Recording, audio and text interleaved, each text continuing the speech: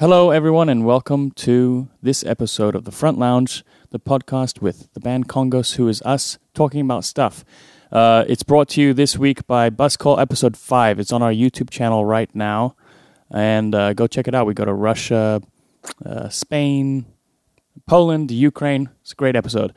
And also go to our Patreon page, which is /Congos, if you want to get an ad-free version of this podcast, and we also put up exclusive content occasionally.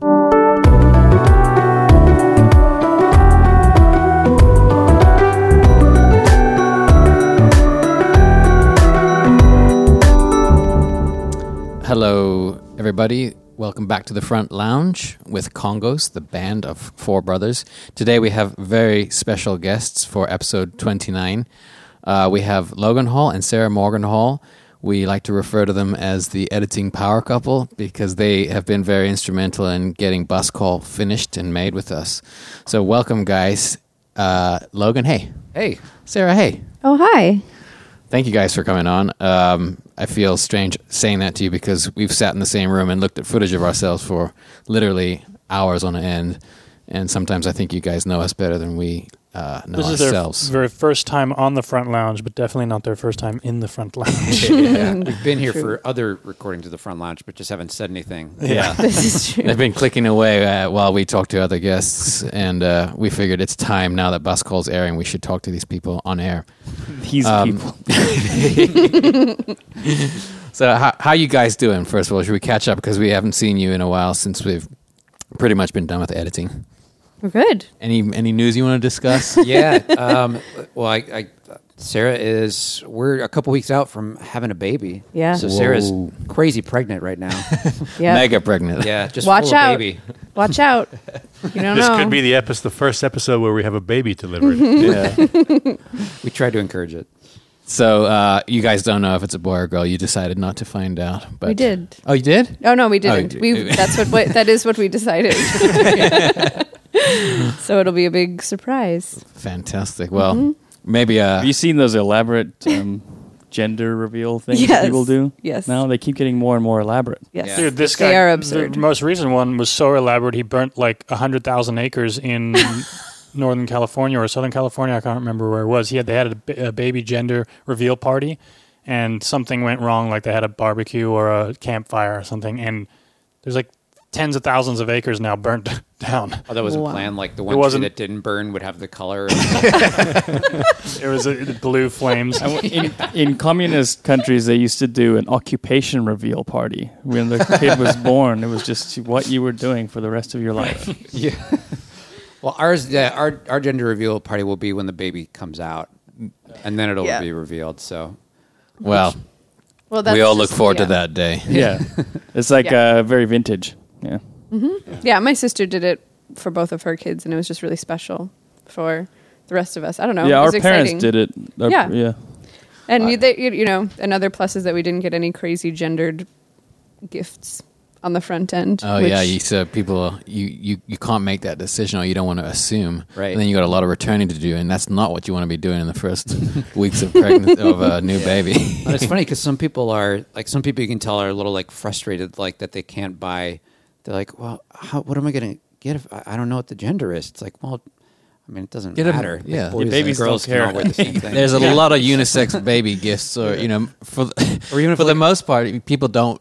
I don't know. I mean, some new parents do maybe want, but I think people want practical shit like get me diapers, get me wipes. Yeah. There's a Tato, one of our favorite artists in Phoenix, Tato Caraveo. He painted a nursery for his friend, and the mother said it's definitely a boy, but she didn't check. It was just her. What? Yes. So he painted the whole thing blue. Oh. Great painting, and the baby's gonna like it. Like I don't think babies have as much opinion Maybe on turned color out, as turned out adults to be do. a girl, or Yeah, it's a girl. oh. But what if the baby's not into like time-bending, surrealistic psychedelia, art? That's the main problem with he, Tato stuff. He tamed it down. It's a really, really amazing desert scene. I'm always amazed at the quality of this baby is now going to have this great painting to grow up with in their nursery, you know. Yeah, that's cool. Yeah, a lot of people ask if I have a feeling one way or the other, or they see me and I'm pregnant and they're like, is it's a girl. Like they know for sure. In grocery stores, I bet. Yeah, or just, all the time. Or I'm pretty sure. And Logan brought up a good point, which is like, they have a 50-50 chance. Yeah.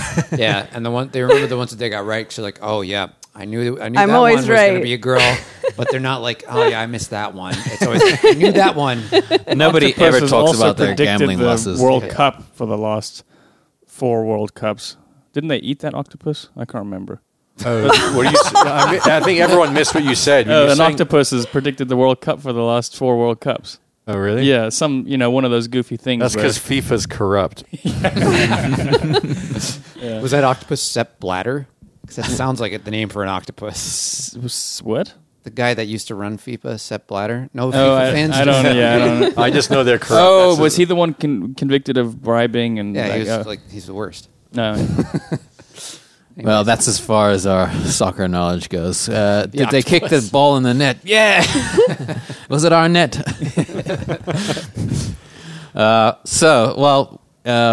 Guys, episode 5 came out today. I think you probably both remember this one, although for a while we thought we were going to have 10 episodes and the numbers of the episodes were all off. So it's 2A, no, 2B, no, it's episode 3, no, it's 4. Wait, which episode are we fucking talking about? 5 is Europe Part 2. That's how we referred to it. Mm-hmm. Now, both of you actually worked on this. Sarah did the first cut, and then I think Logan did another pass at it, and then we kind of looked at it as well. Anything stand out from you, Sarah, since I guess you were new to this footage. Logan actually shot most of it. Mm-hmm. So he kind of remembers it first time around, and then you having a fresh look at it. How did anything you want to talk about? She probably combed through it for evidence that Logan was out partying like a wild man in Russia. And she's severely disappointed. Yeah, I mean, I had heard the stories from, Logan came back and reported to me, and then it is pretty interesting to, have he was, my fiance at the time, go out on this trip, and then he comes and tells you about it, and then you watch the whole thing. The whole thing pretty much. But dailies had already been cut, so I didn't have to I didn't go through every moment. So you don't know then. You don't know what he got up to for sure. No. And I did, I chose not to. I mean, it was pretty wild. One day he didn't assemble the shoulder mount. Exactly. But it seems basically like there's no time. There's no time for basically anything but working, and that was very evident. Yeah. On other tours, you have more time, but on that one there was no time. Yeah. But also, when you look through the footage, and we're not just saying this because you're sitting here, Logan's footage is exceptional. Like every time we look, we're like, oh, he caught it, as opposed to 2 or 3 of our other videographers who will go unmentioned.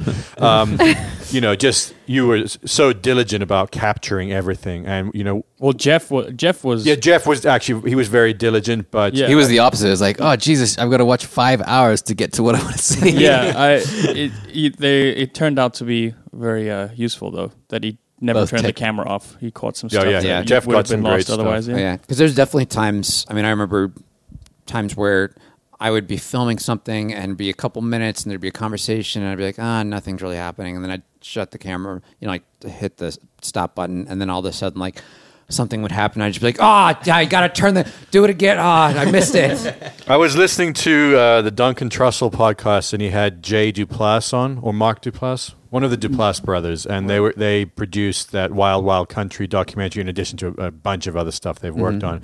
And he was saying that documentaries, it's always happening off camera, the best shit, and it's kind of true. A lot of the scenes we captured, my favorite one from the previous episode is when Jason walks off camera to go talk to his wife, Mary, and, just catch up. And it's this really great moment that happens. And you were there, luckily, to catch that moment where he walked off. Yeah. You were the sober one. Yeah. But it was like, it was dark. It wasn't like a lit shot where everything was sort of planned out nicely. It's like, you're just trying to zoom and focus so that you can capture this moment. And I think that's what he was saying on that podcast. It was like the best moments in documentaries are usually a camera swinging around to catch something that's really happening, And in that particular moment is Logan obviously isn't going to go follow Jason and listen in on his conversation with his wife because Jason is his friend and coworker in this situation, and this is a private moment for them. Yeah. He's just going to creep in the corner. But still capture what it was actually like. Yeah, well, that's part of it. I mean, part of it is also like I do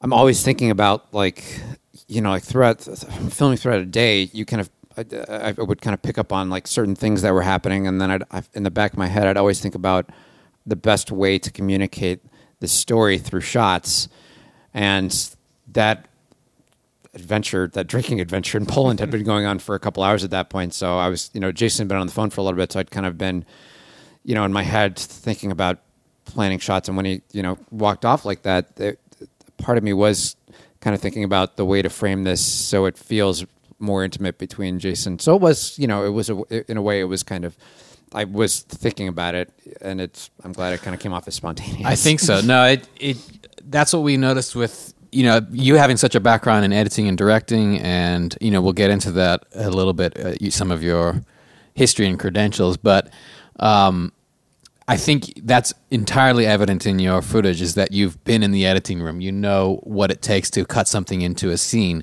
And so the way that you frame shots, the way you followed the action and all that, made the editing job in a way easier.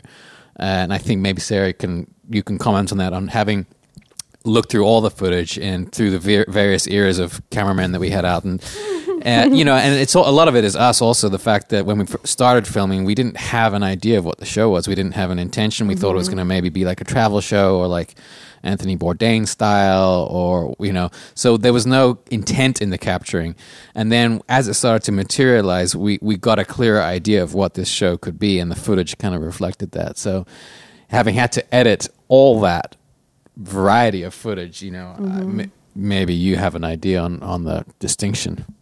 Definitely the distinction between watching one videographer to another was always it was pretty clear who I was watching. Even though I knew that, I of course knew who was shooting everything I was watching, but I could also tell by the content. And sometimes, we'd get, especially for more trying to communicate more logistical things, like, oh, we want to make sure the audience knows this information, but we don't have someone necessarily explicitly saying it, like, oh, we're going to this city now, or this is what's happening with news back home, or whatever. We don't necessarily have someone saying it. Those were the times where, sometimes we'd have footage of people reacting to things, and then sometimes we would have no footage of anyone reacting to anything, and it made it a lot harder just to piece together. Yeah, and there is Werner Herzog, doesn't he talk about the kind of he thinks there's no truth in documentary making other than the truth that you're trying to make. It's not a literal truth. You're trying to get across something. So there is definitely manipulation. Like when you see reaction shots, we've got one camera. So if you see a reaction shot to something that somebody said and it's 180 degrees the opposite direction, that's fake. Well, it's just from another part of the conversation. Yes, where, So but it helps, because without that, then you're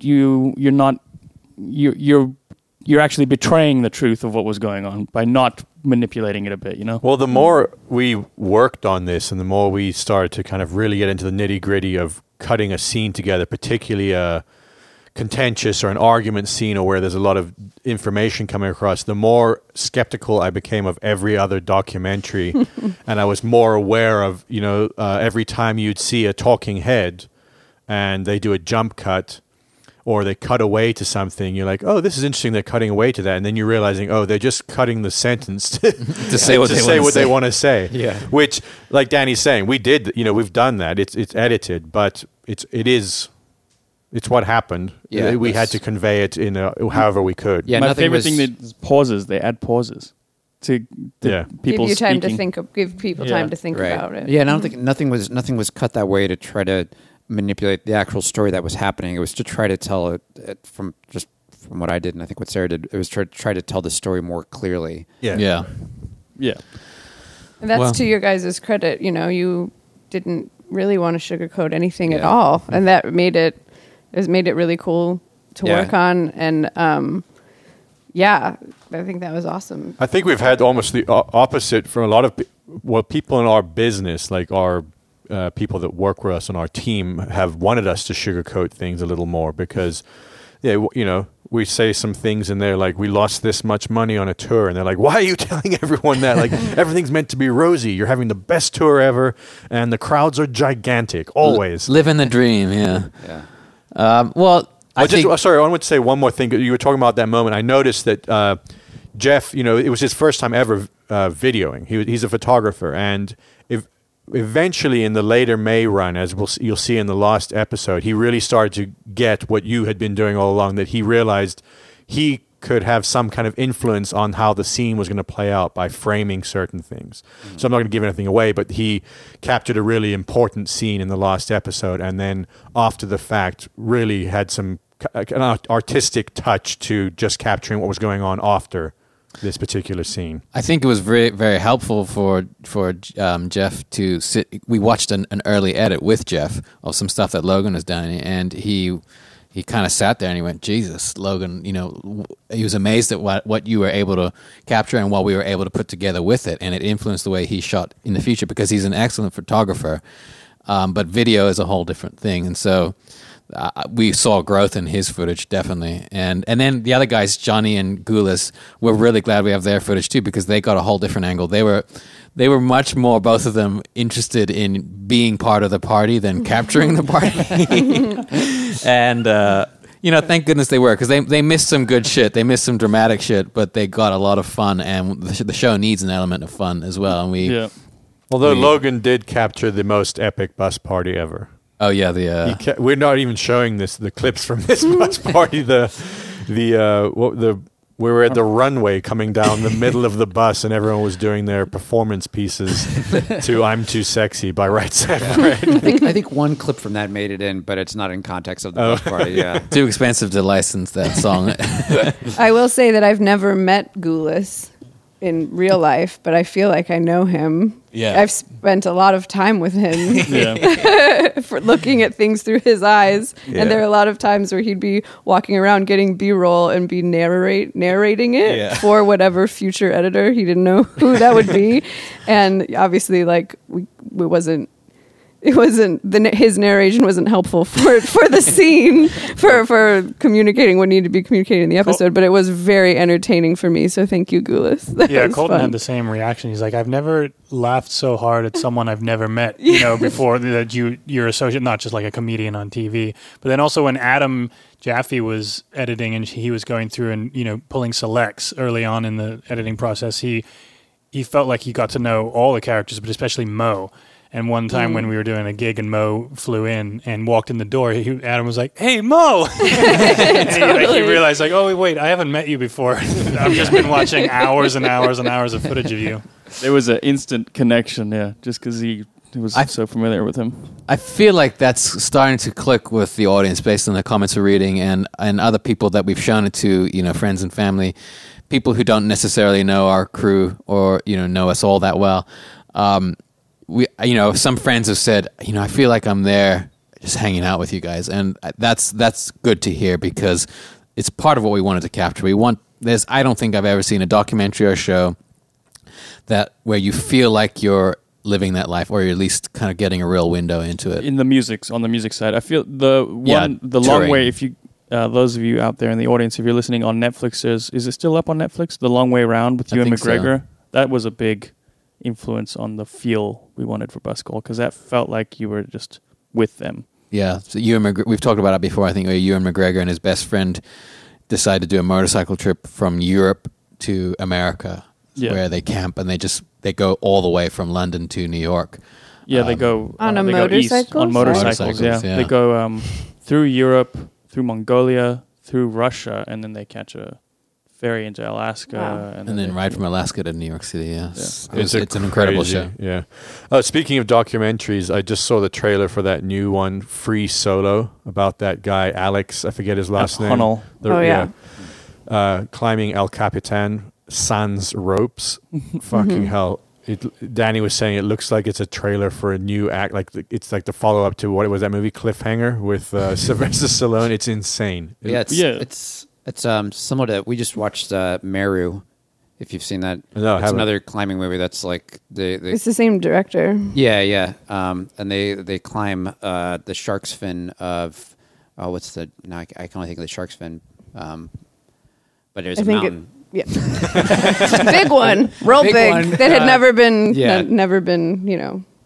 it's a similar kind of thing where it's like, it's just looks terrifying. But yeah, I it's the think same director, and the guy who directs it is like a photographer and a cinematographer who is also the climber, because obviously you can't bring an extra guy with you when you're on this. So when we were first watching it, looking at it, oh man, just like they had to carry I'm like, they brought their cameras Yeah. to the top of the top of this peak. That's really camp. epic. Have you seen them set up their tent and just hang off the side of a cliff for overnight? I heard other people talking about it too, and it was the same reaction. Like your palms are going to be sweating. Just such a weird thing to be so nervous while watching something on TV. You're in no danger whatsoever, but your heart's racing and your palms are sweaty. By the way, the mountain is called Mount Meru, which is the name of the film that I mentioned. That's what I was pretty sure. It's in the Himalayas. That's what I was trying to remember. The Himalayas. Yeah. I will put a link to that. Our friend Matt King, who I think you met in Las Vegas, he was out doing merch with us for a while. He's a rock climber, an excellent one at that, and that's why he lives in Vegas, which I wasn't aware of. Merch. Yeah, but if you go just outside Vegas to Red Rock State Park or something, it's this mecca for rock climbers around the world. And we went hiking there one day, and it was literally just every boulder was just covered in people, trying to go up and doing these things. And you see people going up when they do those reverse where they're hanging upside down, like it's more than 90 degrees, just crazy. And Alex actually comes into their gym every now and then. That they work at, and hangs out. They say he's a super nice guy. He's obviously insane. He's like Michael Jackson or something, or like Stevie Wonder of climbing. Right. The Michael Jordan of the Michael Jackson of climbing. Yeah. Well, this is a bit out of order, but why don't we introduce you guys a little bit, other than just the editors and camera and stuff on Bus Call. I'll start, Logan. Logan and I went to high school in Arizona, Chaparral High School, 2001, and we've known each other throughout school, pretty much since I moved here. And Logan, we made the senior video. We did. We made our high school senior video. Yeah, which I was told made some of the parents and teachers cry. Yeah, and for good reason, emotional crying. Yeah. Not like I can't turn it off. So I feel like in a way we were destined to work together, even though we kind of, after high school, we kept in touch, but you lived in Chicago and I was still in Arizona. Mm-hmm. Anyway, it was kind of fortuitous that you came to see us on tour, I think, sometime way back when we were still in a van. That was playing to 3 people. Yeah, that was at the Elbow Room in Chicago. Right. Where, and Mo was on tour with you guys. And I remember your dad was doing sound as well. Yeah, so the van day. So he came and you were you were half of our audience, I feel like. And we caught up. And always in the back of my mind was I knew that you were good at what you did and at directing, camera, editing, everything in the film world. And I'm glad there was an opportunity for you to join us on tour and apply those skills. And it also kind of reconnected us as friends. And now we're all living in LA, so it's like one big happy family. But they asked me to do the senior video because of you guys. That's how legendary it was. Legacy. Yeah. Let's go with that crew again. That. Did you do it? No. It was a lot of work. Yeah, it's just I remember because it took you forever. And you had to go around interviewing people for fucking 4 months or whatever. We asked people to send in for photos and videos. So what ended up happening was we had like this Dropbox, and every day on the like a physical Dropbox, not like Dropbox. Yeah, this was pre-Dropbox. Like literal. This was like tape years. Yeah. But you did the school news, you and Brian. Yeah. And every week they would announce, hey guys, if you want to be in the senior video, come and drop your photos and videos, in the office. And, so weeks and weeks and weeks, nobody brought shit. So the senior video ended up being us and our friends, like all the popular kids, all the jocks, no one got anything in the senior video. Yeah. So that was kind of fun. We put our friend Brian's speech, his not failed. It's a great speech, but it didn't make the cut for making a graduation speech at the end of the video, which, because there was nothing else. So he didn't get to go on stage at graduation, but we put him in the video, and so that's the power of editing, is we were able to now determine the legacy of Chaparral 2001, even though at the time most people didn't know who we were. Did he take the road less traveled or what? Yeah, it was like the past 4 years of our life have been like the best ever. We look to the future. It's Robert Blake, right? That poem. No, Frost. Oh, Robert Frost. Robert Yeah. Blake's the guy who killed people. Well, Robert Frost has killed a lot of people with that poem. If you read a bunch of other Robert Frost, though, it's good. No, I know. I was going to say that poor guy. Yeah. He writes a poem that connects with so many people that he's now the graduation thing. Well, yeah, Right. like poor Green Day. I mean, they have that song. Oh yeah, What is it? Rich Time Green of your Day. life. Your life, Oh, you know, that song. yeah. I always think Wake Me of Up. "Wake Me Up When September Ends." That one always sticks in my mind as the epitome of a Green Day song. What? Well, that's like That the Green one? Day one era, like the early Green Day. I think is what sticks out to Yeah, most what's the people. one Yeah. where they shot the music video in the bedroom? What's that one? Let's end the Green Day tangent. So anyway, that Logan was directing commercials in Chicago, and that's the backstory. Logan, anything you want to add to that to pad out your credentials? Because it's not Directed just a high school video. yeah, it's like from high school senior video. That was my peak. I peaked in high school. Yeah, no, I think when I started working with you guys, I'm still working with a company in Chicago called Optimus/Wanted Optimus, and now I'm represented by a company called Pet Gorilla here in Los Angeles. But yeah, commercial director, also editor, but I've also directed personal documentaries. I directed a documentary about RC car racing. I've got one about a giant fungus in the Upper Peninsula that I'm working on Oh yeah, right let's now. talk about that a little bit because that's okay. while we've been shooting or working on Bus Call, you would be taking off these periodic trips, no pun intended, to go study a giant mushroom. So can you talk about that? Yeah. Well, Yeah, so that one is we're getting close to finishing that. The edit's pretty much locked, but it's about this small town in the Upper Peninsula called Crystal Falls, and a friend of mine grew up there, and this giant fungus was discovered in the early 90s that at the time a paper came out that said that it was one of the largest living organisms on the planet, and it blew up. It got all this media attention. It was on like David Letterman's top 10. It was a question on where in the world is Carmen Sandiego. And then the town created this festival called the Humongous Fungus Fest that's centered around this fungus. So we kind of did a documentary where we followed these scientists who discovered it. We went out in the field with them as they took samples. And then it's also a documentary about the small town, the people, and how it's affected them and their lives. So yeah, so that should be, hopefully we'll finish that up. Can you say the title? Right. We don't really have a title right now. It's just called HF, but I'm not crazy about that title, so it's title pending. Title pending. Oh, Yeah. okay. and So you're not gonna call it the other name that you had for it, the working title. I don't remember what I told you. I think you said the humongous fungus among us. Oh, yeah, it could be that. We'll see.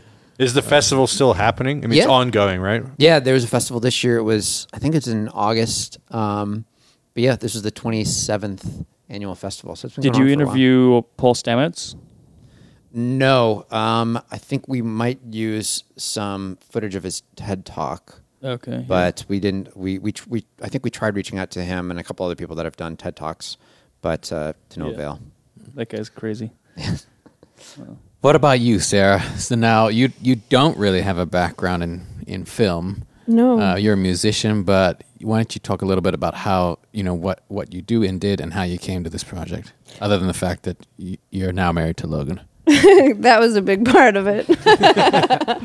But yeah, I've trained as a musician, went to music school, worked as a music teacher and in nonprofits in Chicago, and played in bands and toured in bands. And then when we moved out here to LA, had to find new work and was trying to figure out what my next steps were. And I took a documentary film class in college, so I learned Final Cut then and made a documentary film about the orchestral audition process, which was riveting. I mean, it's kind of interesting.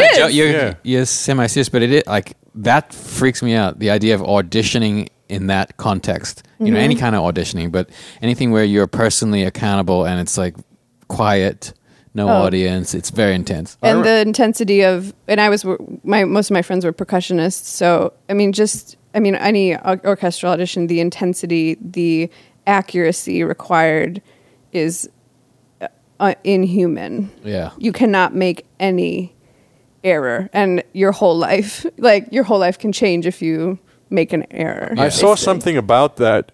It wasn't your documentary, but there was someone doing a piece on it, and there was not a company, but some organization that would take kids, college kids that were going to be auditioning for like New York Phil or whatever, and they did this intense like boot camp for the audition. Like obviously you're practicing your instrument, but that's part of it. Like it's the pressure, it's the psychology of it, and they had them do this entire. It was like a boot camp, like a obstacle course, where they literally told them the audition was in one room, and they'd go to the room, and it wasn't that room, and get them all flustered, and they'd have to run across the campus, get there, they're out of breath, they don't know what's going on, and then they have to play and like nail the audition. It was like an intense training program just to, play an instrument. Sounds like a Nickelodeon game show. Yeah. I mean, that's basically what conservatory, if you're going to conservatory and you want to be an orchestral musician, you spend 4 years practicing for those auditions. That's it. Yeah.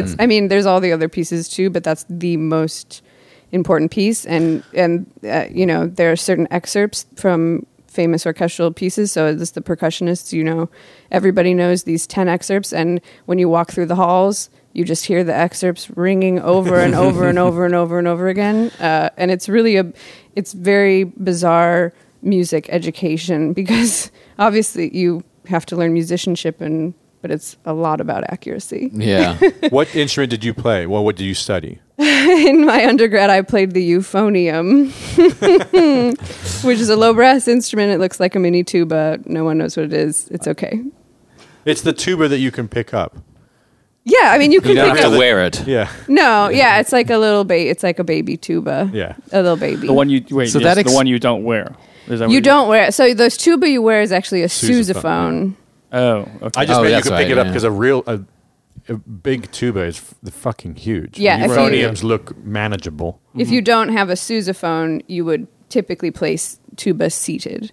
Oh, I see. Okay. You still would play the euphonium seated too. This is all. It's such a weird, dumb So instrument.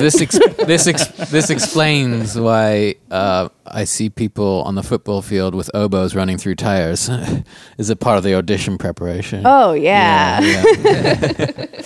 But then you now play the accordion because the euphonium wasn't uncool enough. Well, yes. Yeah. Funny enough is that I play the accordion of all instruments. And you've toured around. You played in musical rock bands and such. Yes. So that was interesting to relate it to bus call again for us.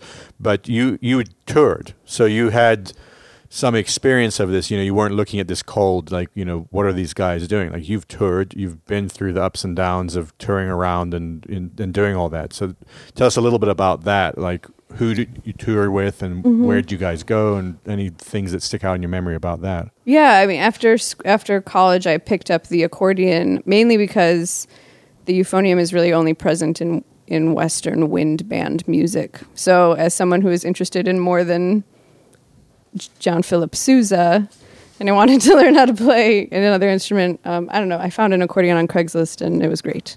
It was love at first. So you mean you didn't Yeah. start because you're a fan of Johnny? No, in fact, when Logan went to go see you guys at the Elbow Room, it wasn't until afterwards he's like, yeah, and one of them plays the accordion. I'm like, you've got to be kidding me. At that point I was the only person I knew that played an accordion in a rock band. Totally So, jacked your style there. What was the name? What was the name of the band that you were in? I played the main band I played in was called Dastardly, that I played accordion and percussion and stuff in, and we, it was very DIY, very independent, but we toured around, slept on the floors, lots of cat vomit memories. Yeah. That was one of the members, right? It was like we were in New York. It was really exciting and really fun. We played really fun shows. And I just woke up the next morning and walked to the bathroom and stepped in cat vomit. And when you're on tour, you don't have that many pairs of socks. and those were my comfy, warm, comfy socks. And they were ruined. I had to throw them away. It's And funny it was how- really, really sad. Of all the experiences you could note on tour, oh yeah, we play on stage and people, it's those kind of memories that those are the go-to. I went on tour. Yeah, what'd you do? Oh, we got Pringles at the fucking gas station because that's all we had time for. But hopefully you've learned that socks and chonies, as Garen says, Yes. You can't overpack. you can't overpack. Yes. Well, that's clearly why you picked up on the editing of bus call so quickly. You know, at first when you were just doing dailies at first, right? Or you were transcribing, I think. Mm-hmm, yes. And then Logan said, "Hey, you mind if Sarah takes a crack at editing this?" And like the first thing you did, we're like, "Oh, she gets it," because you've played music, so editing music to film, you know, you get the timing of it. You've toured, you got the sense of what we're trying to do, and then editing was just kind of like this easy thing that came to you. It seemed like. I don't know how much. I don't know how many hours you put in like outside of the office, but it seemed like it just came really naturally. And you taught us some shortcuts. My keyboard shortcuts. That's the exciting. That's the new exciting thing was when Sarah and Logan come in. Is who's got a new shortcut they can tell. Well, it's Control tilde. Yeah. It's how they became known. I'm kind of personally proud that we played a part in turning you guys into the dynamic editing duo, the editing power couple, as we call you, because both of you guys had such kind of unique input to the project, and I'm glad we have both of you in a way, because you brought two different perspectives, and the fact that Logan shot the footage and that Sarah, you didn't, you were looking at it with fresh eyes, that was very helpful. I just liked watching them disagree. Yeah. When it came to a couple of the episodes that they both, one started working on and then the other one finished working on, and we got to watch them disagree about which scenes to cut or put in. Those weren't actually about Those weren't actually about the scenes. They were about stuff. We were working stuff out between us. Yeah.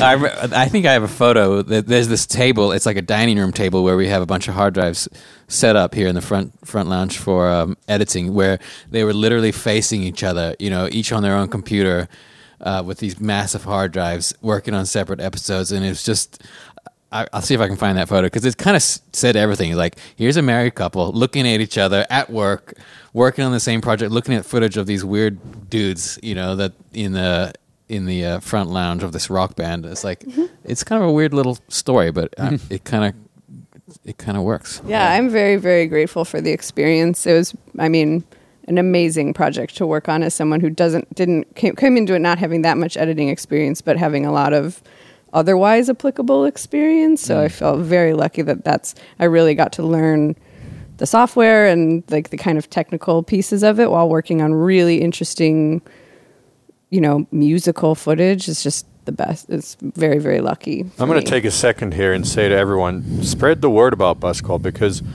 sometimes if I think about this as an outsider and you look at the amount of work that's gone into this, and obviously not just this, like every documentary that's out there, like it's such a fucking long process. It's been 3 years. It's been 3 years of like 8 people's hours and hours and hours into this. So I know everyone that's listening to this has watched it, or I assume most of you have, but just, spread the word. That's really what's going to help this get out there, so that hopefully we see some return. And I don't mean money. I mean like just people becoming aware of this and seeing this project that we've been working on for so long. So spread the word.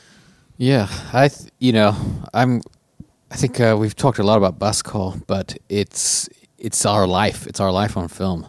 And the fact that you guys could sit there and look at thousands of hours of us and not hate us by the end, or at least we hope not. I'm constantly amazed, because I come in and see you guys looking at the same scene over and over again of us yelling at each other or complaining about the record label or whatever. It's like, again, you're complaining about the label again. I don't know if I could look at other people doing that for hours and not hate them. Yeah. Well, the thing is, you guys are generally. Yes, Logan, you've given us one. That's never going away. Can I speak generally for a second? You guys are generally great guys and just very likable, and That's you a had generous thing to say. I'm generally trying to get this out. You guys are. You have fights and you have complaints about the label and stuff throughout, but it's fun. I loved hanging out with you guys on tour. Like, that's part of the reason why I wanted to. I did one small part of the North America tour, and then you guys asked me out again. It was kind of a no-brainer, because it was a great time. So it was a great time. I wish I had footage of dancing in Fargo, because I saw some Logan moves that belong on SNL. They were so funny. I mean, they were intentionally funny. You weren't trying to be cool. Like, yeah, well, isn't that, don't you I was have? trying. But isn't that where you also got? Well, maybe not the dance moves. Maybe those are innate. But you had some training in not stand up, but improv, right? Yeah, Yeah. That's what you were doing in Chicago before the film. Yeah, I did improv and sketch comedy in Chicago at Second City and IO Theater and a bunch of independent groups. But the dancing thinks was he's just funny. purely from, the dancing. I From did God. get trained to dance. It's from God, pretty much. Yeah. Jesus Christ gave it to me. That dancing. I had a buddy that I would go out with a lot that we like to dance, and we would just dance as terribly as we. Well, he probably tried to dance. I danced as terribly as I could. Yeah, actually, that's like our first date was dancing. Yeah, and yeah. And so I'm amazed you guys made it. Having Yeah. seen that so early on in your relationship. Proof and I and hope out there, guys. Logan got married and has a baby on the way, and he has some of the.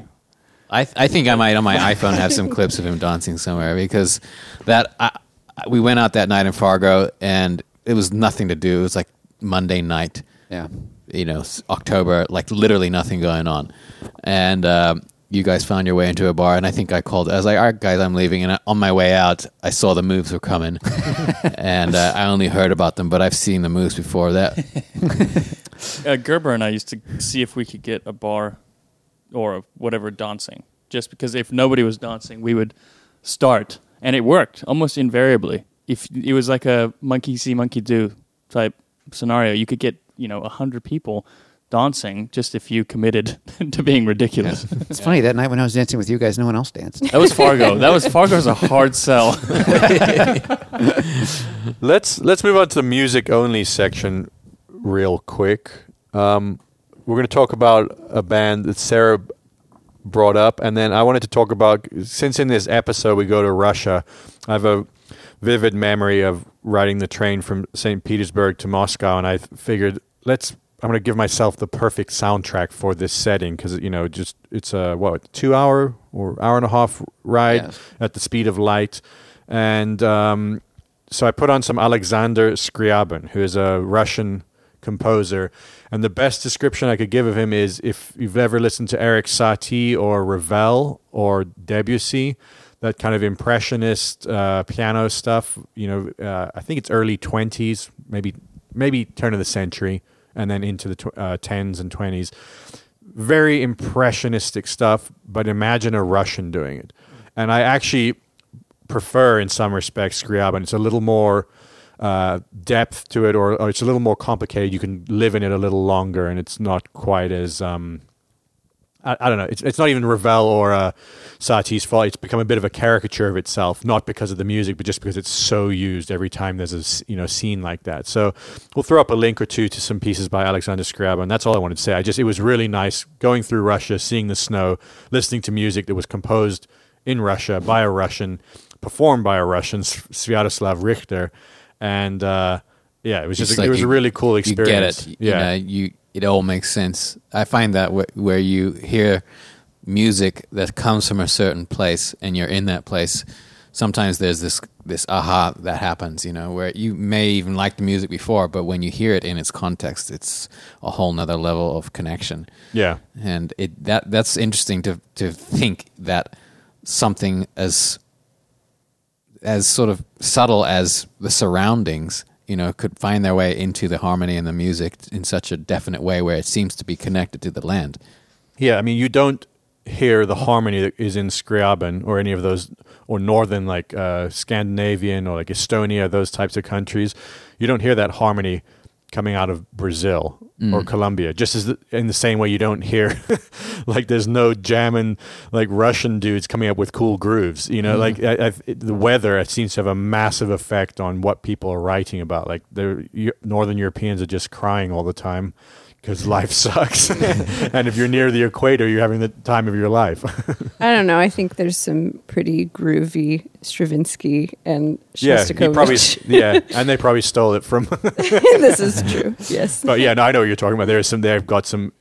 Groovy's not the word I would use. Probably not, no. Funky. It is kind of rocking. It is rocking. Like there's some Prokofiev that is like, holy shit, that's rock and roll. It's more like metal. Yeah. That's true, yeah. Back when they didn't have amplification, so they just needed to make shit as loud. People have been trying to make loud music forever.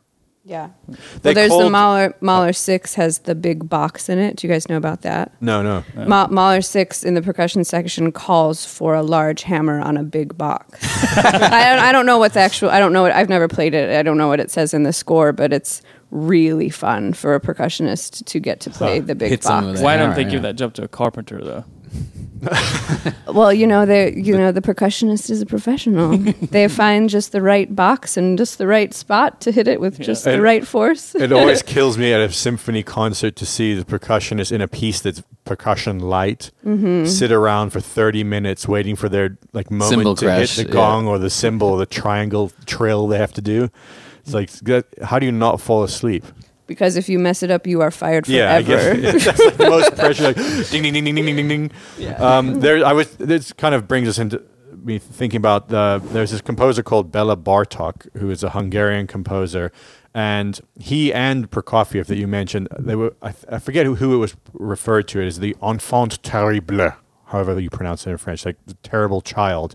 And I'm just trying to imagine being at the time in the 10s or 20s, whenever it was, where they play a piece that now just sounds like classical music. It's crazy music, but like where people were literally walking out of the theater, there were newspaper articles saying it's evil. This shit is like, what? It's not music. It should be banned. Like they still do it now.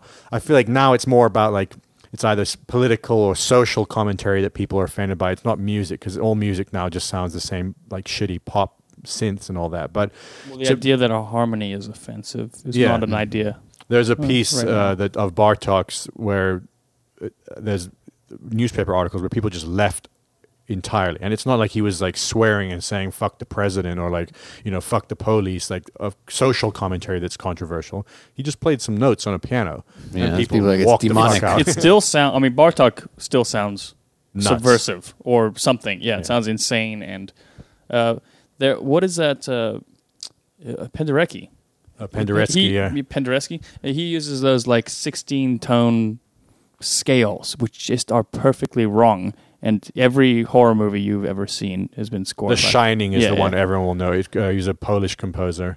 It's weird how I played Marlowe some Penderecki, and he's like, he was like, what the hell is that fucking music? It's creeping me out. It's. I've not ever heard music that is actually as scary as his. There's a piece he does a Passion, St. Luke's Passion, so like a mass, a passion for the Christ, which is a common form that a lot of classical composers use as the Passion. And I was driving late one night. We were out in LA visiting before we even lived here, and I was driving home, and it was late and kind of dark, foggy night, and one of these chords hit, and it actually fucking freaked me out. I was like, I'm about to die, looking around like I was in a horror movie. It's weird to be able to capture that kind of fear in music. Yeah. Sarah, we wanted to talk about the band that you played with. Why don't you say the name? They're called Mucca Pazza. Mucca Pazza. Yeah, which is Italian for mad cow. Basically a Chicago institution. Most people, if you've lived in Chicago for a while, you've probably seen Mucca Pazza somewhere around, and you've been like, man, this one time I was downtown and there was just this weird marching band that just came out of nowhere. What the heck was that? It was cool. I don't know what it was. That was Mucca Pazza. You play euphonium in that, right? No, I played percussion. Oh, I was a okay. percussionist in that group. But yeah, they are... they're very hard to describe, but it's a large group. They're kind of like a marching band in that they move around when they play their instruments. But all of their music is composed by members. It's not vocal. There's no vocalist. It's all instrumental. It's through composed, and it has a lot of world and classical music influences. So is there any kind of Baltic, like those Baltic brass bands? So that's definitely a huge influence because, we got, trombones, sousaphones, accordion. Okay. There's an amazing cello player who joined, I think, a few years How ago. do they move She's around? amazing. She uses a guitar strap to kind of strap the cello to her. They plug in, yeah. Sometimes we're plugged in. They actually have these... what do they? I can't think of how we would call them, but they're megaphones attached to a helmet so they have rigged a system so they plug in and the sound comes out of their megaphone helmet when we're mobile, fully mobile. I group. picture that in like the guy who directed Amélie, one of those movies. Totally. I just picture a weird French dude walking around with a megaphone in his head and a cello strapped to him or something. Yeah, and the group also has cheerleaders who are not instrumentalists, but a lot of the people who play are very theater influenced or actors. So it's very much performance theater in addition to really sweet music. Yeah, Dylan's pulling up some YouTube clips now as we talk about it, which we will post.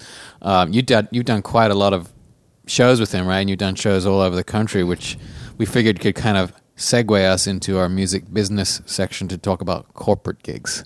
Which yes, any band that kind of gets to a point where they're actually somebody wants to hire them to pay them, a corporation wants to pay them, which we've done some corporate gigs, and it's kind of a part of the life. They're very remarkable gigs for different reasons. So, Sarah, why don't you tell us about some of the corporate gigs you guys did? Because they can be good or bad. Yes, yeah. I mean, an operation the size of Mukopatsa, it's a lot in order to make it run. It's actually, it seems like a miracle that group still exists, but it's some of it the reason that it's able to sustain itself is through these corporate gigs. And how many people approximately is an average? Yeah, at a performance, usually around like 23 would be in the group. Right, which is not, but they play in clubs and like rock clubs and stuff. So it makes it a very intense, loud, awesome experience to have that many people playing in your face. And they do get in your face, in the audience's face for sure. But so yeah, they're lucky enough because they're very charismatic. It's very lighthearted. The band actually has a mission statement, which is to find joy and spread it, or find joy and share it. So it's very happy, very joyful, which is nicely very kind of appealing to certain corporate people who need musical entertainment. But one of the very first gigs I did with Mukopatsa was a corporate gig at the Hyatt Convention Center in Chicago at 8:30 in the morning for this giant convention that was for like a software program for paralegals. Sexy. Yeah. So I'm pretty sure that's what it was. And it was like people from all over the country came in for this conference to learn more about their software program that they have to use at work. And they have to be there at 8:30 in the morning. And it's like, wow, everyone's real pumped to be there. And it was basically our job as musicians to like pump people up. But Mukopatsa is pretty weird. Like they're not, they're out there, yeah. It's really, it's pretty eccentric and pretty odd. And so they wanted us to get people excited before the thing even started. So the people were at their breakfast buffet in the hotel, and we showed up in our marching band uniforms, in our mismatched marching band uniforms with our instruments, and just kind of like walked around annoying people, making weird sounds. And it was supposed to be like, get people excited, like, oh, what's going to happen? What's going to be next? And then our job was to like usher people into the into the big room from their breakfast. But people were just like, who are these people? Like, get them away from me. The bookers for these corporate events are either sometimes they're very subversive themselves, like they want to put away, that's fun for the person who booked that, right? Or they're just clueless. Like it's one of those two things you get where they're like, this band doesn't fit at all. Let's just book them. Or they're like, I like this band. I'm going to make everyone in this room listen to them. I do think ultimately it was an incredibly memorable. The people who were there had a very memorable experience, but I'll never forget, we bring them all in. There's a shitload of people in one of those big banquet rooms. Yeah. I mean, huge amount of people, and we're on this stage, and we were told that our cue, we play a couple songs, it's super high energy. I'm like literally, I play the crash cymbals, and I'm jumping up and down playing crash cymbals, like getting in people's faces. It's like super intense, and then we were supposed to freeze at the end of the last song, and the lights go out. And of course we like froze and the lights didn't go out, and we were just standing there, and it was at that point 8:45 a.m. and we just like shuffled off And Rock people and like roll. lightly clapped. And then I had to like go to work. Special day. I did, before we even talk about the big corporate gigs we did, I remember now, this was before even anything. I was just in school, like this was 1999 or 2000. I got a gig playing piano with a saxophone player at a Macy's, like just there. But we were there for the morning shift or something, and we were there before the Macy's opened. And I had never seen the behind the scenes of a corporate pump up, like at a big place like Macy's, where they get on the loudspeaker and they do all the little chants and everything. It's creepy. It's like, we're going to sell a lot of clothes today and perfume too. Didn't the pep rally came from corporations? Yeah, Originally? the whole school came from a corporation. Yeah. We've done a fair amount of corporate gigs. You know, some of them are better than others. You know, a lot of times you literally do it for the money, especially on a tour. You know, if you're on some of our tours, we've taken out big lighting packages, which are very expensive. And so sometimes one of those corporate gigs can kind of help cover your costs. And Logan was at one. we've done some really lame ones where it's the same kind of deal. You know, it's a corporate environment, or it's people who are trying to attach themselves to music or something hip or cool, you know, to help sell their product. And you always feel a little bit gross doing it, but at the same time you want the money. So it's, you know, it's a form of selling out, but fuck it, you know. Best- like we best literally one we need did- that money.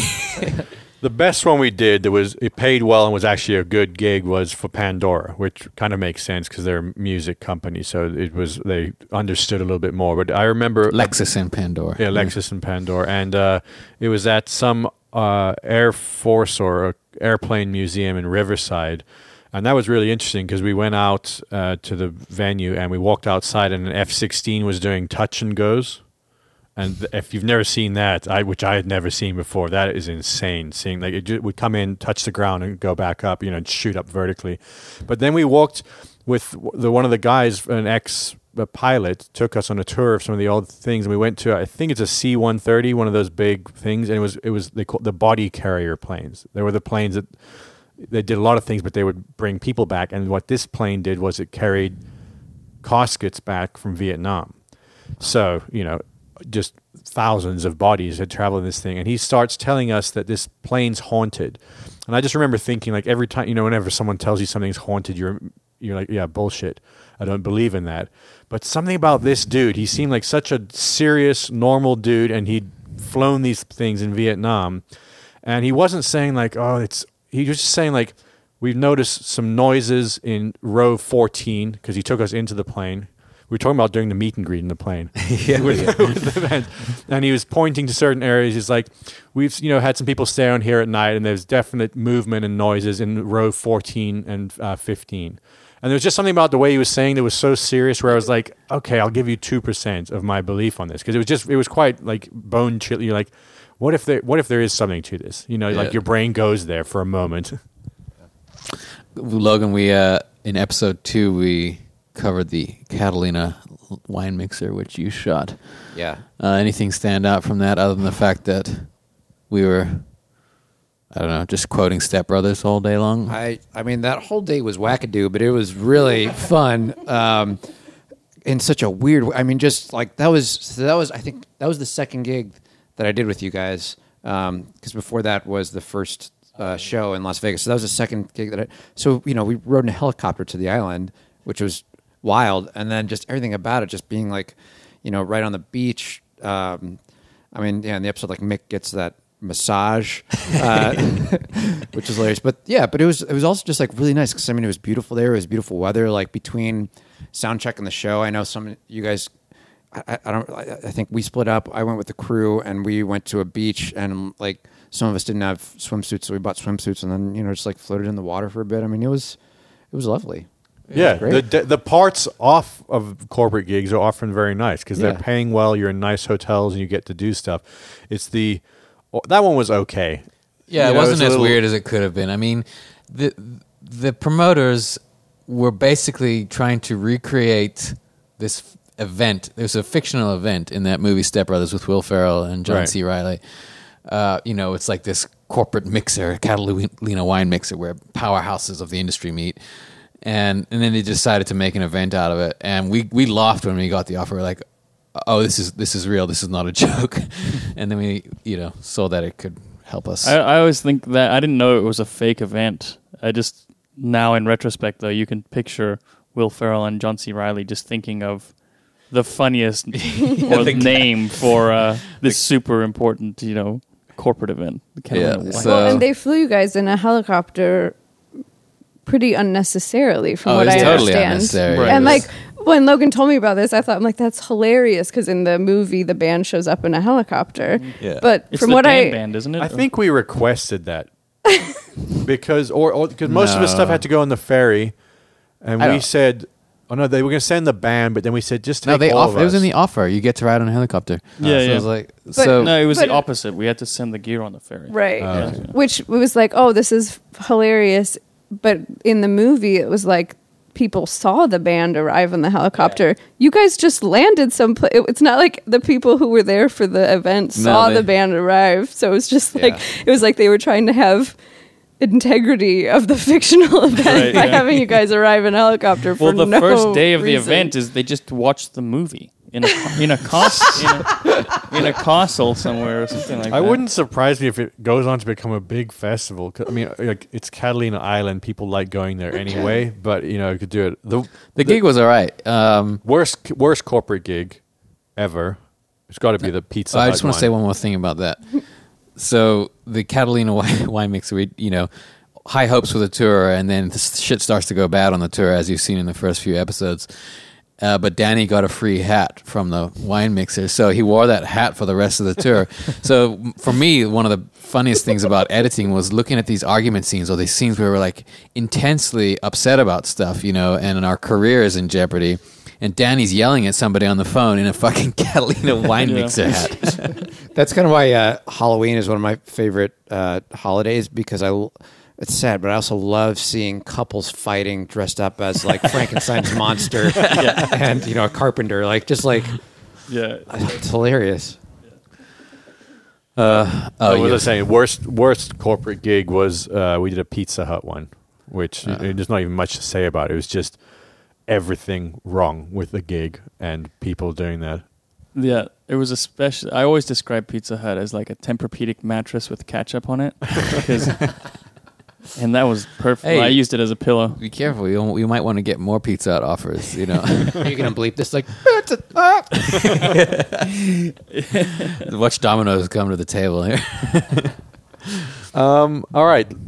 So, deep thoughts. I think given that editing is such a part of this discussion and a part of Bus Call, I thought we could explore the topic of editing both in that sense and also in a more deep sense, so to speak.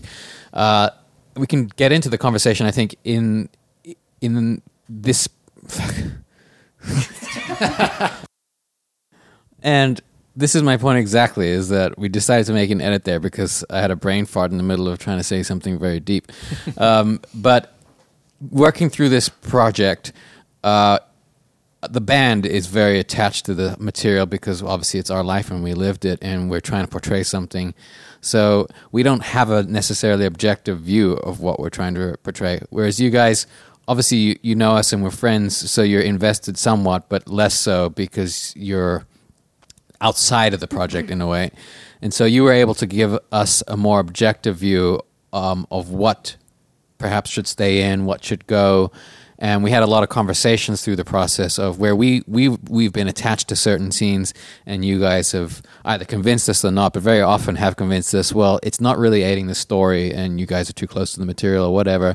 And that discussion was quite helpful in the process. And I feel like we've done a pretty good job of balancing that, of staying connected to what we're identified with, and also having a more objective view of what is interesting in a general sense or to the general public.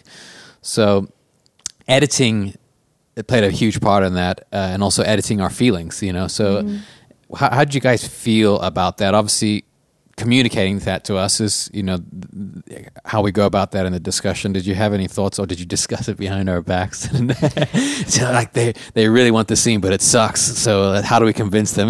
Well, I think like Dylan pointed out, like Logan and I often disagreed on similar things, and between us disagreeing, and there were 4 of you guys, and sometimes even your parents, having opinions. But I will say that in addition to it being your, story of your life, you guys, you were there and you had some pretty transformative experiences on these tours that might not necessarily be in the footage.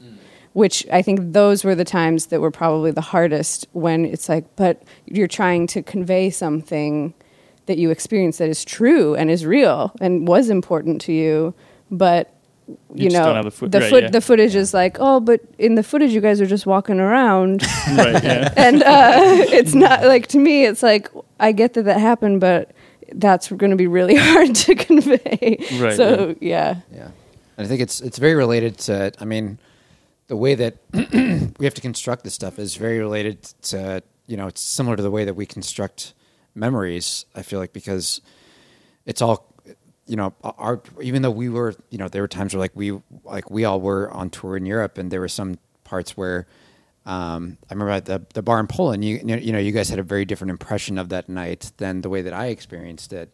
And it's funny that, our state of mind colored the way that we experienced that night. And I think that was just kind of an interesting thing, like that, I thought about how, this editing process is, it's kind of like what we discussed before, where we're creating a certain truth. We're not creating the truth. We're creating a truth that is experienced by one person, or, we're trying to convey that without, boring people to death by showing every single thing that happened. Yeah. That's a good scene, I think, to discuss, because it was a bittersweet time in Europe. We were having a lot of fun. At the same time, in the back of our minds was how much it was costing and all the problems that we were having business-wise back home. So we're trying to juggle these feelings of really enjoying seeing these parts of the world, playing to great crowds, having fun with the crew, drinking and all that. And that night in Poland, where I actually didn't get shit-faced, I took that night off, but a bunch of the band and crew did. And it was so warm and welcoming, these guys in a venue, little venue in Poznan, Poland, we'd never been to before. And they just kind of welcomed us, and everyone had a good time and drank too much. At the same time, it was kind of weird. And when we put that music under, we talked about it in the previous podcast, Johnny has this weird piece of music that really twists your insides, I feel.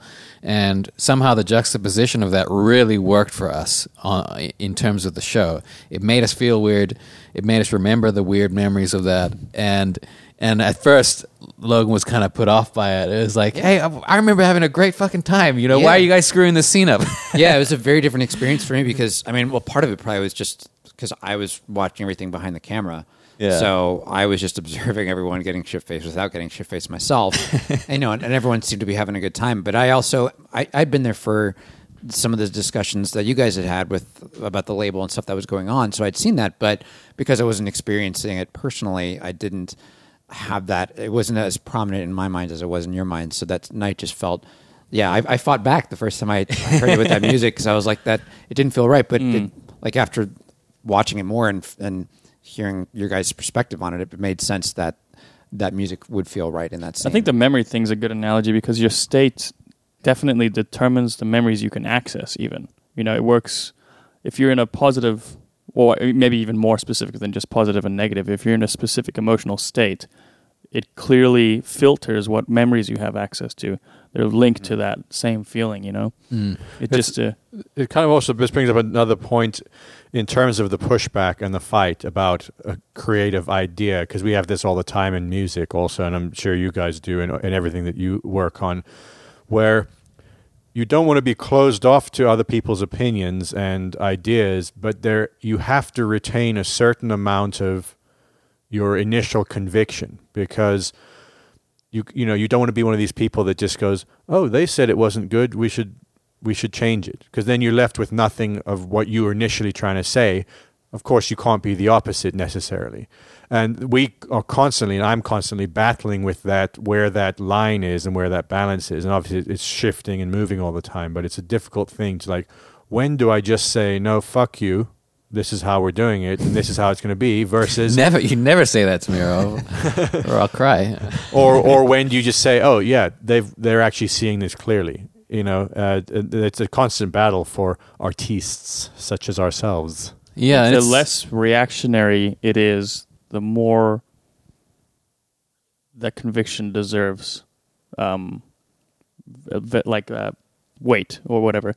If you're just reacting, saying no, I don't want to do that, I don't want to change that, it's usually the wrong reaction. But if you're in your own mind are calm and you say, no, I want to do it for this reason, then it's an indication that you're not just resisting outside opinion. Yeah, I think that's a good way of putting it. It's also a time thing. If you keep coming back to, like, I've had that sometimes where I've had opposition to you guys on a particular song, and then sometimes it is what you're saying, it's reactionary. I just don't want to agree with you, or I don't want to do extra work. And then other times I'll go back for a month or two, work on a song and go, you know what? I have to go with whatever my conviction is on this, because time after time it feels right. And this was one of those scenes where it's not even necessarily that you were wrong. We could have cut that Poland shot scene entirely different. It could have just been a fun party scene, but we decided let's go for this mood rather. Yeah. I think your emotional reaction, like Danny's saying, to criticism or somebody contradicting you is sometimes an indicator. It's like a little a windsock of what the truth is, because I can sense it sometimes when somebody tells me they don't like this, or they think this should be different, or this is the better way to do it, especially on an artistic project. If I react, my ego goes, oh no, you're wrong, I like it, it's good, it's great. That's very often an indication that of actual doubt in my own mind, where when your ego steps in and goes, fuck you, this is great, that's very often an indication of the opposite, I feel like. Whereas if you're confident, if you're not emotionally hurt by a criticism, then it's because the truer part of yourself perhaps is more convinced that you are right, or that you're doing something good. Yeah, it's funny, I read something last night that pretty much puts it exactly like that. It's the more often you find yourself self-justifying, the more often you're probably lying to yourself, and that it's kind of this direct correlation to self-justifying and lying. Yeah. It also depends on where the opinion's coming from. Like, I know that if the three of you guys, brothers, and now to a certain extent Sarah and Logan, when they have come back against us on certain things, now I take it a lot more seriously, because we've gone through the whole project. I see where they're coming from. I respect their opinions. We also had a lot of people telling us we should cut the Far Away section out of Come With Me Now because it was never going to fly on radio. Yeah. Or that we should cut the accordion intro out.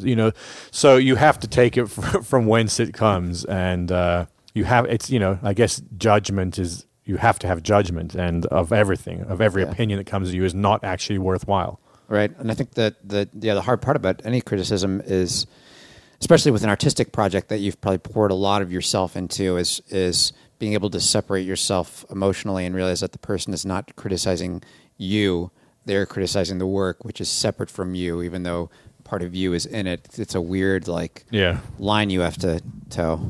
Mm. Also, a lot of times with music and these editing projects, which are very creative, they have there are so many variables in a song, in terms of like your mixing or your arranging, or in the edit. It's like, well, it could be that this part doesn't work the way that it is now, but it can work if we try it in a different way or something, you know what I mean? It's like there's so much variable. Some ideas need to be followed before they can be validated. It's like, let's make sure we try this idea all the way before we get rid of it completely, which we might end up getting rid of it completely anyways. Yeah. But it's like, you don't want to waste a bunch of time if everybody hates it. On the opposite spectrum, the way that I learned how to separate myself from the work I did was in college. I was in a sketch group where we would bring in sketches every week and we would rehearse them, and we like cast the roles, and if we just do a rough read through the sketch, and if the sketch didn't go well, if it wasn't funny enough, then the leader of the group would just be like, all right, well, that wasn't good, and then just literally rip the sketch in half. Everyone would rip the sketch in half, so we'd know that sketch we weren't going to keep going with. The first couple times this happened, be like, no, wait, my baby, no. But then after a while, you're just like, oh yeah, that sucked. Yeah, all right, I'll gotta rewrite that's a really nice thing about sketch comedy or even comedy. It's like you're in front of a live audience or you're in front of other people if you're just rehearsing it. And it's like there's no denying how something reacts. Whereas writing a piece of music or working on a documentary like we have been for the past like 2 years, we're really in a bubble. We have no idea how it's going to react. And then we're putting it out there and we're just hoping people, whereas you like first draft of the script, let's try it out. Oh, fuck. Well, Completely killed or completely died, you know? Yeah, I think that's partially true, though, because I've seen comedians do the same bit, and sometimes it is just a shit audience. You know, like you can't necessarily believe it all the time, but I agree that like sketch comedy is a lot more immediate. There's instantaneous it's like feedback. You feel it in the same way that sometimes we play a song for somebody else, and you're like, oh, I hear this as others hear it a bit better, and you kind of reject it. I guess the other aspect of this conversation that could be brought into it, this editing, is self-editing in terms of how having the cameras around, we began to edit our behavior. And I don't mean just like not saying dumb shit on that, but like you began to perceive yourself, especially as we began to edit ourselves, of how we come across. And you began to like think, I should be more succinct in my sentences, or I should, not always do that silly thing I always do with my left hand or my foot or whatever, It's interesting to watch yourself back, because you find that if life is a play and this is the stage or whatever the fucking thing is, like, we're all bad actors. We could all do with a lot of editing in life. Well, and the podcast is over. I think people do it anyway. They just do it subconsciously as well. Anytime you meet someone new or anytime you're interacting with people, you're presenting some side of yourself, which is, whatever you want them to see. And most people are doing it unaware that they're doing it. They think that's who they are in that moment. They think that they are this best version of themselves, when really in their subconscious, or when they're not being viewed by another person, they are really a terrible person, or they're really different, or the opposite of what they're trying to portray. And we do it constantly, all day. Yeah, heavy self-editors in real life are like the worst people at parties. Where someone is trying so hard to portray some version of themselves that they think other people will like or will be impressed by, really make for not fun party guests. But you have someone that's, usually they're the crazy person, and you might not like them because they're too off the wall crazy, but at least you get to like try out a couple you're trying out a couple personalities, see who people like, and you're going to hit more. I kind of had some of those thoughts when Logan was working with us, and I knew him since high school, so I felt safe basically in sharing this part of our life, and having him capture it. And then when we decided to bring Sarah on, and he kind of mentioned it, there was a part of me that was like, oh, well, right now we like each other. Sarah likes us, she hung out, like, is that going to be in jeopardy? She's going to watch this footage and be like, oh, who the fuck are these guys? But she's still here, Yeah. No, not at all. I mean, yeah, there's definitely times when it's like, oh, like Chris Gerber, for example, who I've only met twice in person. Like, I don't know him, right? Like, he doesn't know me at all. But, like, I've spent a lot of time with him. I think he's a really cool dude. And I, like, missed him when we were working on episodes. There were multiple episodes where he wasn't on those tours. And I was like, man, I kind of miss Chris Gerber. Yeah, like, that's funny, because that's a meme in our whole crew is Mo saying, like, I miss Quiz. It's Where's Quiz. Where's Quiz? Yeah, because Mo and Chris were, like, practically a married couple, even though they both had girlfriends at the time. They got so close, and it became like gross how kind of cute they were. And when Chris stepped off because he was going to tour with his own band, Mo, or even not, when like Chris was out at lunch or something, if Mo would be on the radio, hey, anybody seen Chris lately? And so that became the running joke. It was Mo's going, where's Chris? Where's Chris? I miss Chris. And then when we were in Seattle, it was a legitimate where's Chris? Like, he was going to miss bus call. No, you just got lost. You just got lost in the middle of this small town. But yeah, with you guys, I didn't know you very well either, but I think I was watching all this footage and spending actual real life time with you at the same time as getting to know you guys. So we could compensate. Yeah, but I mean, for the like negative qualities. But like Logan said, like it wasn't I can understand from your position that being pretty feeling very, very vulnerable. But I mean, if anything, you should be like, yeah, it's all good. Yeah, there's a scene coming up in the final episode 8, which we were always talking about, but Colton had to do the dailies and choose selects for that, and we'd kind of forgotten about that it was on the hard drive, and he was watching that, and he had his headphones on, and he was logging every clip. He logged every clip and wrote it down, and he was also still kind of getting to know us. He'd been on tour with us, but he's still, when you're a new crew member on tour, you don't get to see the band in every situation. So now he's working on us doing these dailies. He has his headphones on. We're in the room, and this hour-long basically argument happens, and he has to kind of control what he's watching and control his laughs and control his self while we're all in the same room. And he got a real sense of who we are at different times, in the day. That last bit of bus call, which was May 2017, where we had been with the camera so much that we kind of just said, fuck it, whatever, record anything. It gets pretty dark, but yeah, Colton, thanks for powering through that. Yeah. All right. Let's edit this one now and just say this is the end. Yeah. My only friend, the end. Thank you, Logan and Sarah, for coming on and for all your hard work on Bus Call.